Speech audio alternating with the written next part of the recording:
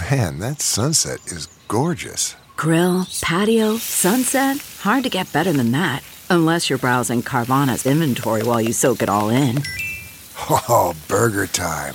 So sit back, get comfortable. Carvana's got thousands of cars under $20,000 just waiting for you. I could stay here forever.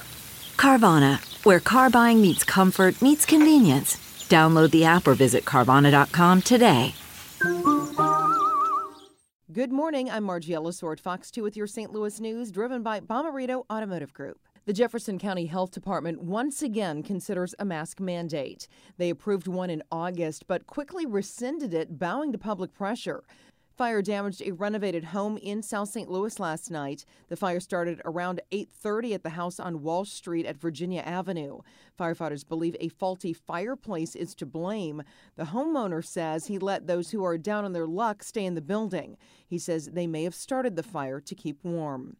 Well, today, normally the busiest travel day for the Thanksgiving holiday, but health officials warn against travel because of the pandemic.